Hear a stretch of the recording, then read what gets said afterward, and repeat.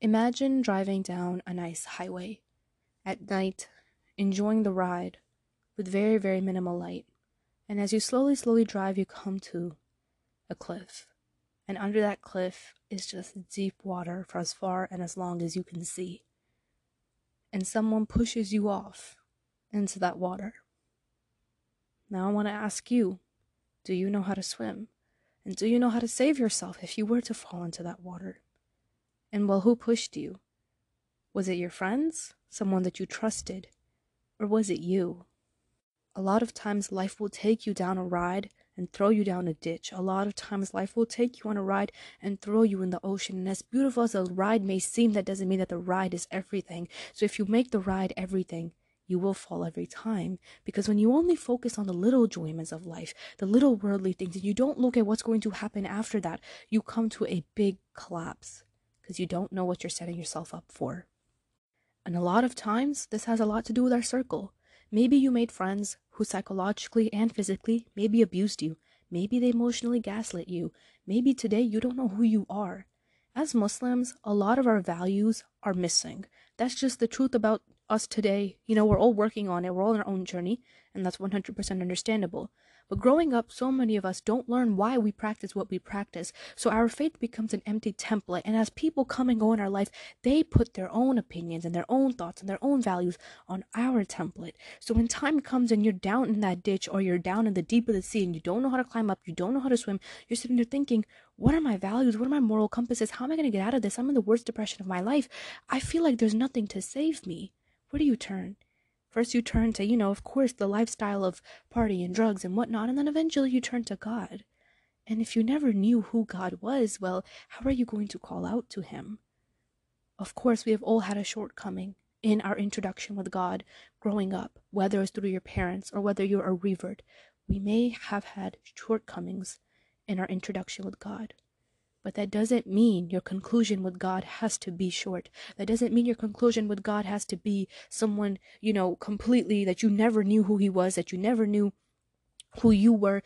Your conclusion with God doesn't have to be a mystery. It can be the most beautiful story if you let it be. The relationship that you have with God is a relationship that only one person messes up and only one person leaves every time.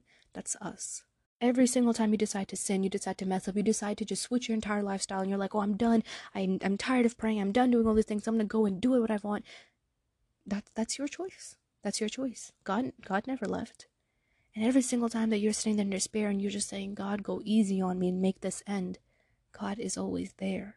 God has never left you. So do not fear and do not grieve, because as long as you have Allah with you, who can hurt you? But when you fall into that ditch of the deep of the ocean and you don't know who Allah is and you don't know the introduction and you've never met, the grace of God and the mercy of those things, and it just seems like a faraway story tale. It just seems like, a preacher's talk. It just seems magical. It just seems unreal. It just seems like something you cannot attain because, well, if you haven't had an introduction or a conversation with God your entire life, how are you supposed to call out to him when you're in help? And when you're in danger and when you're going through the worst times of your life? Well, I'm going to tell you right now that it doesn't matter what you've done. And it doesn't matter how bad it's been. It doesn't matter, whatever it is. As long as you've sincerely repented and moved on, God will help you swim when you don't know how to swim. God will help you get out of that ditch, even if you don't know how you will get out of that ditch, as long as you keep faith in him. All of these things seem things that you just hear preachers talk about, and you're kind of like, well, they're people with bigger titles. They know what they're talking about. Well, I'm telling you as a normal person, there's nothing proprietary to me. There's nothing special to me. I'm a random little 18-year-old. I don't have anything to my name to tell you for a fact that, I'm someone like this, I'm someone like that. No, I'm just telling you that God has never been for those that have titles that are more elite. God is for everyone. God's love is for everyone. And that is what makes Islam so beautiful. Your race, your background, your ethnicity, your anything doesn't matter in the eyes of God. You being born into a family that probably wasn't Muslim and now you are Muslim doesn't make you any less. It doesn't make you any less. So whatever ditch you're going through, whatever depression you're going through, whatever ocean that you're swimming through that you don't see the sign through, believe that God will help you the same way he helped Yunus alayhi salam in the belly of a whale. In the belly of a whale, bro. If he can help our beautiful Prophet, peace be upon him, may Allah be pleased with him, Prophet Muhammad, peace be upon him, through all his hardships in life, why won't he be able to help you? And when Musa alayhi salam ran away as a fugitive under the law, he did not know that, eventually he's going to have a job and he's going to get married. And no one knew except God.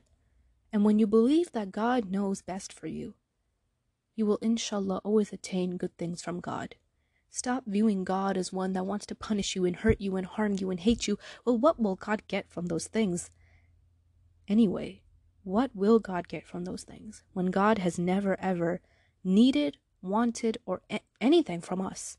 Us as human beings are so limited. What are we going to give God? And what is God going to get from watching us, suffer? No, it's not a punishment. It's not a punishment if it brought you closer to God. So to those who are drowning in the middle of an ocean and they don't see the way out and they feel like every single thing around them is out there to hurt them and you feel like you're going to drown, it starts with tawakkul. It starts with a firm faith that God will get you out of that ocean even if you don't see a way out. Just like when Yunus alayhi salam was in the belly of a whale, he too got out. And that is all by the grace of God.